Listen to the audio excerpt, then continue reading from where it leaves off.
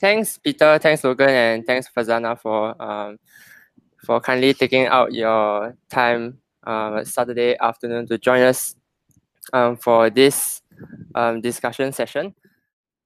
Okay, so for this discussion session the topic is the relevance of Isaac to Singapore from past to present.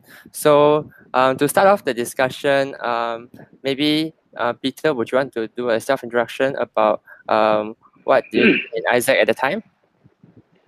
Okay, maybe I become a storyteller. How Isaac started. Okay, I think Logan and Fazana may heard this before. I bumped into Isaac by accident, because those days, um, very few people were able to go on overseas trip, traineeship, and all that, because air travel was expensive.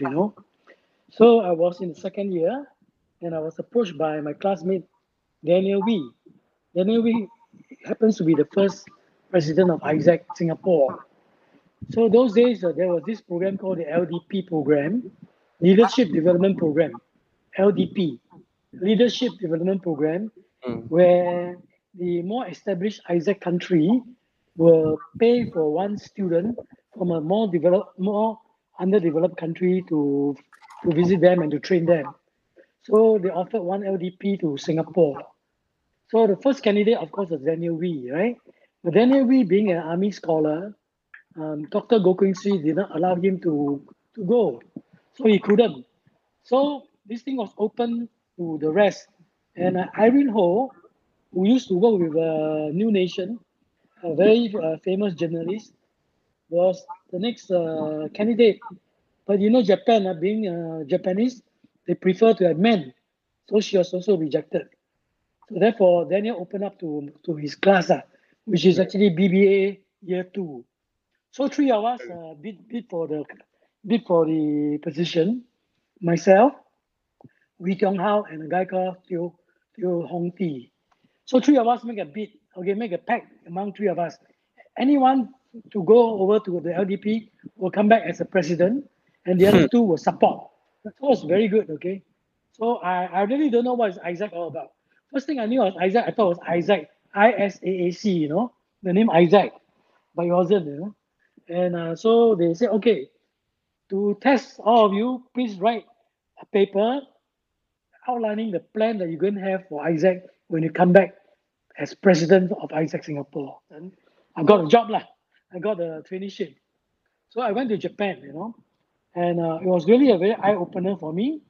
Uh, those days, one-ton noodle in Singapore is only $3. Oh, sorry, 30 cents. One-ton noodle, 30 cents, okay? Char mm, kway teow, 20 cents. You bring your own egg. And when I went to Japan, the first shock I had was from the airport to the to my what do you call that, the reception officer's house, which is only maybe about 11 kilometers away, cost me nearly $20 Sing, which is a lot of money. Okay, but I really learned a lot in Japan. Okay, I was attached to Olivetti, which is actually a Italian company. Olivetti didn't change with time. It used to be the number one in typewriter and calculator, but they did not pursue the personal computer. So Olivetti was out of the situation, out of business. mm, Okay, and I was attached to Olivetti on the rotation to the various department. So it gave me a very good training in terms of general management. And I was the first Isaac trainee from Singapore. So during the weekdays, I attend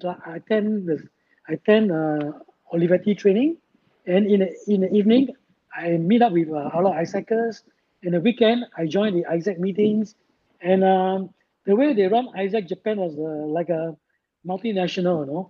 They got national committee, they got regional committee, they got local committee, mm. and they were very professional. Apparently, the seniors, those in the fourth year, don't go to school.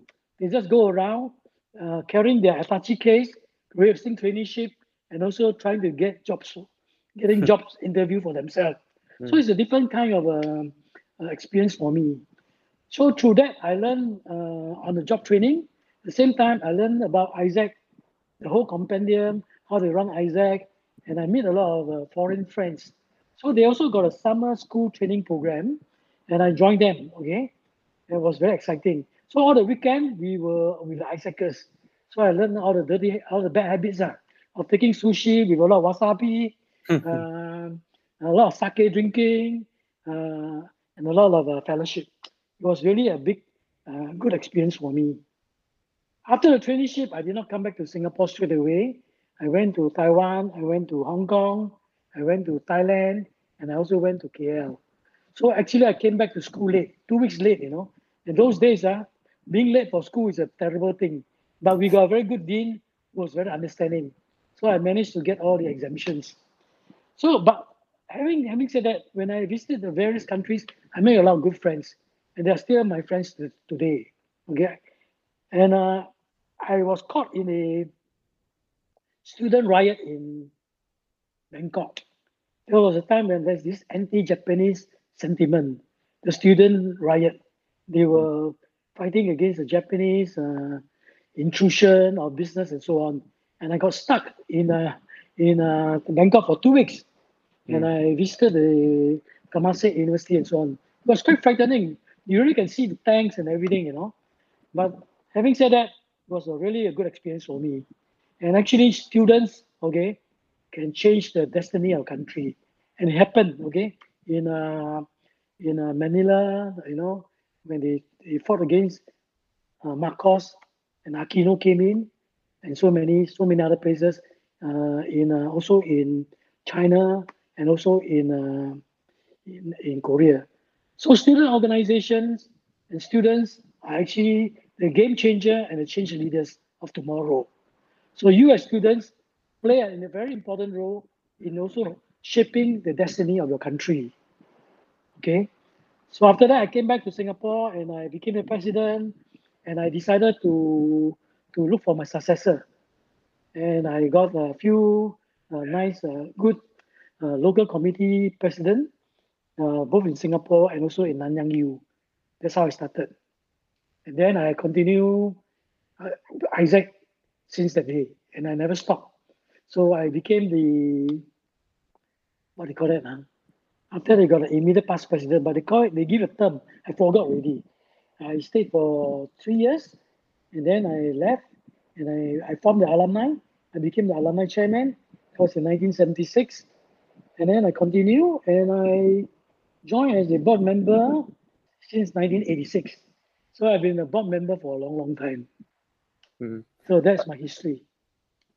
Thanks so much. So what would you say would be what are the key activities that Isaac was doing from the time that you were the president until maybe the 1990s?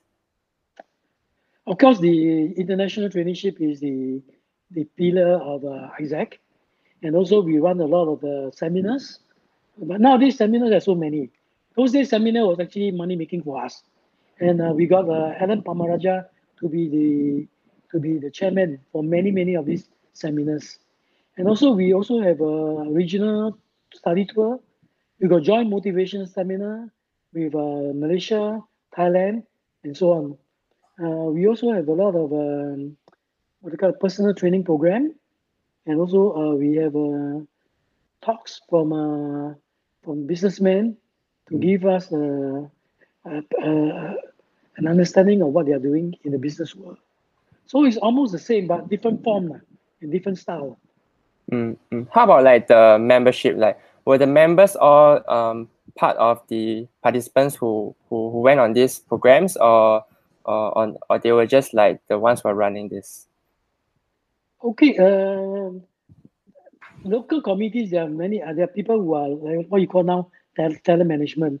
That means the management side. These are the people whom are leadership quality, and we use them to organize things.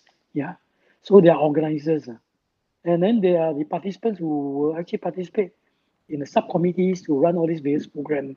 And of course, there are participants, and a lot of them would like to go for traineeship. But those days, traineeships are difficult to come by.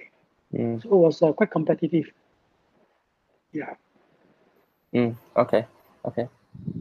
And then after that, Isaac was in the 1990s. Then we know there was like the Asian financial crisis, right? So Logan, you were the president at the time. So what happened when you took over? Okay. Hello, everyone. My name is Logan. I was in NTU from 96 to 99. I was in accounting. Then I stayed on to be a full-time staff of ISAC in Singapore, and then subsequently a full-time staff of ISAC in US.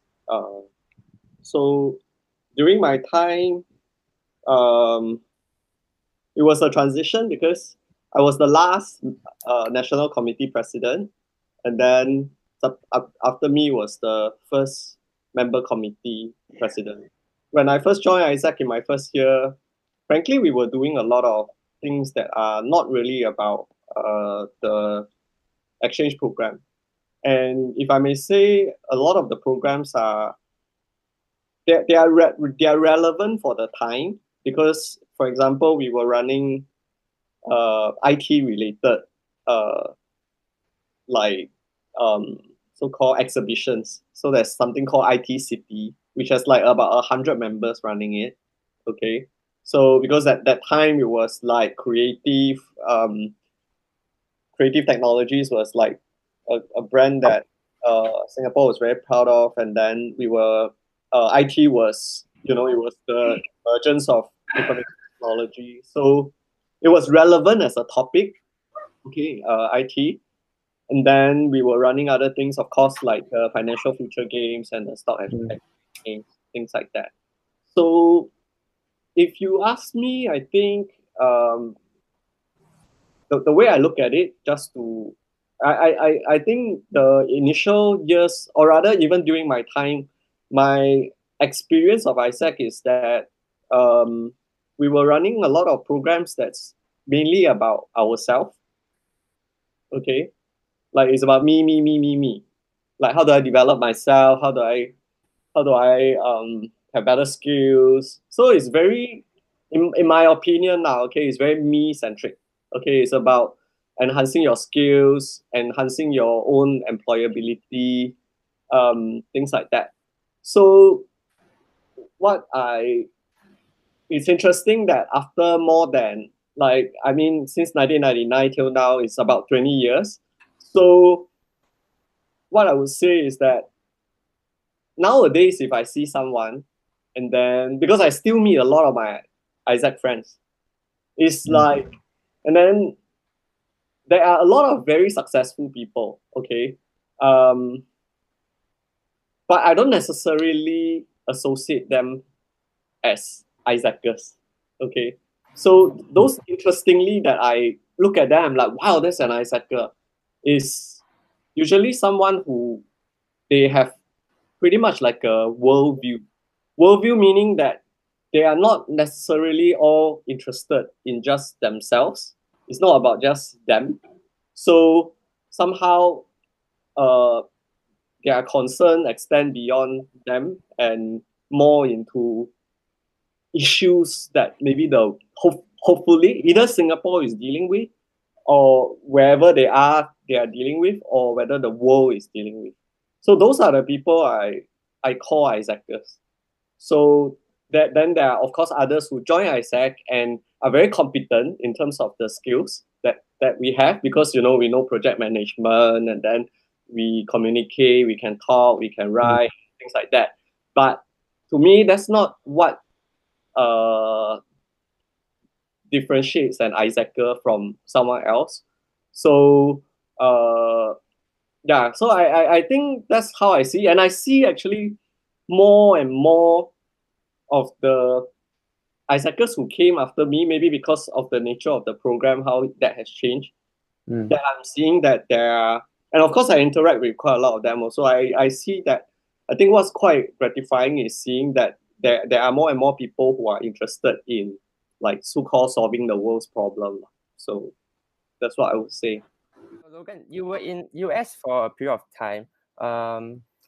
Like, I'm sure that the activities was definitely different. Like the activities they were conducted in Singapore and activities in US, they were like probably different. So how do you think like these activities were relevant to the society that they were in?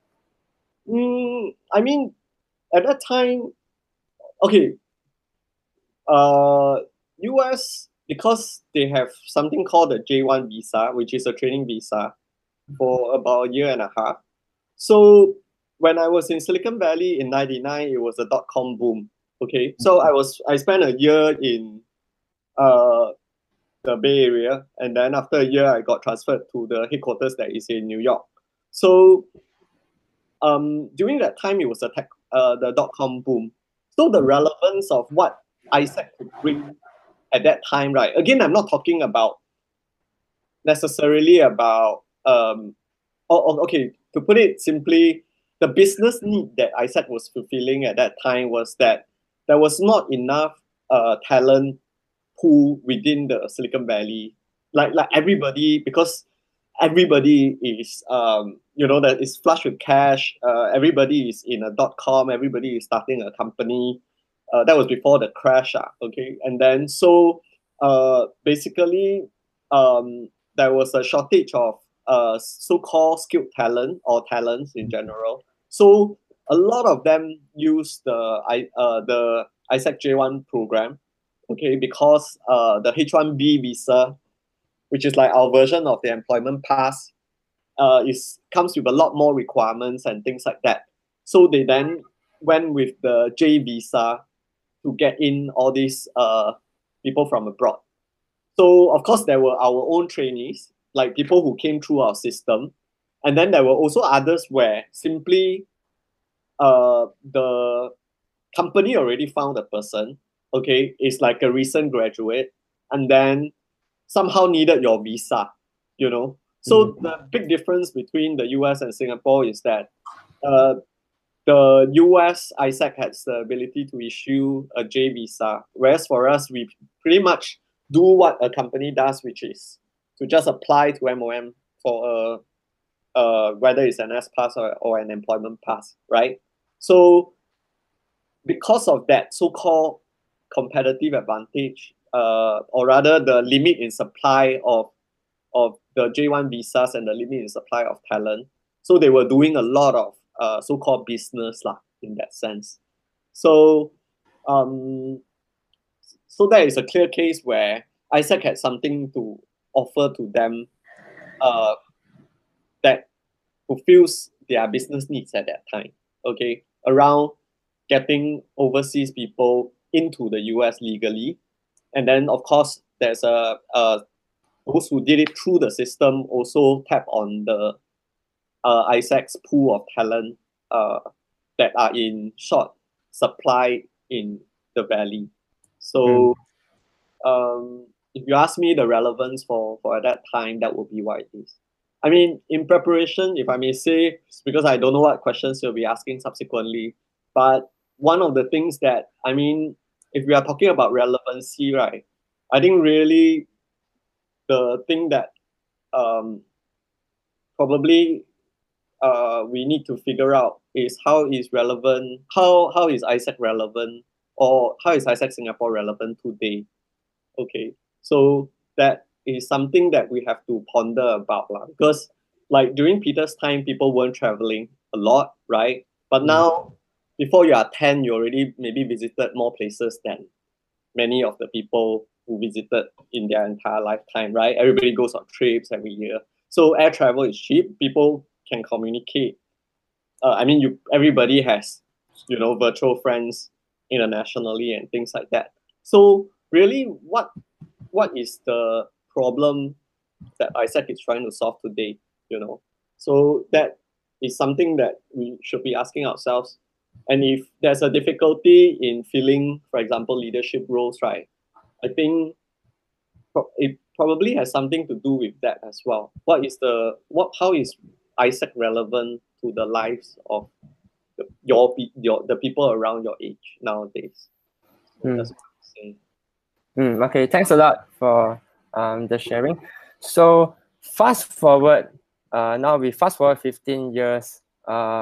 It will be in 2013, and that was the time where we had like one of the highest overseas exchange numbers. So maybe Fazana, would you want to share with us about your experiences at the time and what was Isaac Singapore doing? Sure. So if I sound a bit like groggy, it's because I just woke up. It's actually 8:30 a.m. in Switzerland. So in the 2013, I think Logan has touched a lot of those points. So I think there were three major things that was happening in that time. I think one, overseas experiences were readily available. So it's not just Isaac that was providing this unique point, but like if you look in schools, people were doing overseas volunteer trips, people were taking semesters abroad. So we really had like this identity crisis where we had to be clear what was the value that Isaac was providing. And to us, it was really the leadership piece that we were enabling through these international experiences. And I think the second unique point that we also drove was about the network that we have in Isaac. Because yes, people had overseas trips, semesters abroad, but like if you think about it, how many people could say that I went to volunteer in Uganda or in Europe, right? So we really also showcased the power of the Isaac network, and that was a key differentiating point for us. I think the second thing that we observed in 2013 was also students were getting a lot of passion and focus around social issues. So even in schools, people were talking about sustainability, poverty, climate. So again, where Isaac came into play was also we were telling people, hey guys, we have partnership with like so many countries. You actually have the opportunity to contribute in the area that you're passionate about. And that also was another key push for people to want to go for the like at that time was called DT, right? And I think internally in Isaac, Isaac was on this Isaac 2015 ambition. And really the goal was to become the largest student leadership organization, right? So for me as MCP, if you want to be known as the largest student organization, people need to know about Isaac. And secondly, you cannot say that you're the largest student organization if you only do 10 exchanges a year. So we really had to do this through increasing our recruitment, through getting people to go for more exchanges, and we did that. I think we ended the year with about 400 exchanges that year. And in Isaac International, even the president, the PAI was also saying, guys, we need to be clear what is the value that Isaac is contributing in your country. You need to know this. If not, people won't feel the need to want to go for an Isaac experience, right? And so when we came back from international IPM or from IC, like what we did was we sat with the LCEBs and we say, guys, let's sit together and let's discuss like what is the unique value that Isaac brought. And like for us, it's really in Singapore is developing leadership to operate in a multicultural environment. Because if you know, like Singapore is super international, you have so many people from all different backgrounds. And I can tell you, like being in Europe now, having to do a role in a very different environment, like this has served me so well to have gotten the experience of working in a multicultural environment. The second thing we said is developing leadership that enables you to be adaptable to change, which is again another thing that we're all going through with COVID. And I'm sure like Logan and Peter also has many different crises that they've seen in the past that I'm sure they've gotten the leadership skills to be able to navigate through. And I think lastly is, I think when I was growing up in Singapore, like there wasn't, like Singapore was thriving, you know, we've become this like, you know, very developed country. So like through Isaac, I've learned to pick up an interest in issues beyond myself, like beyond just studying, but really looking at, you know, what are issues that I want to stand for and contribute in. And also having a point of view, which I think might not be maybe important in the beginning of your career where you're just trying to execute and do well. But if you want to go into higher leadership position, you need to be able to show your critical thinking. You need to be able to have a point of view about many things, to show, you know, your voice. And I think AIESEC was that platform because in conferences we sit down, we talk about all these world issues, and it really prepares you when you're going out into the working world to always do that. Yeah, to never just sit behind, but to always speak up when there's things that you're passionate about. So I think those were the three main things that was happening in 2013, and starting on that journey of identifying what is AIESEC's relevancy has been super critical in enabling the exchange numbers that we were able to deliver. Thank you, Peter, Logan, and Farzana for sharing with us about your past AIESEC experiences, as well as the relevance of AIESEC to Singapore back in your days. And this wraps up part 1 of our discussion with our past MCPs. Stay tuned for the second part where both MC 1920 and MC 2021 come on board this conversation as we all talk about how AIESEC and Singapore can move forward together.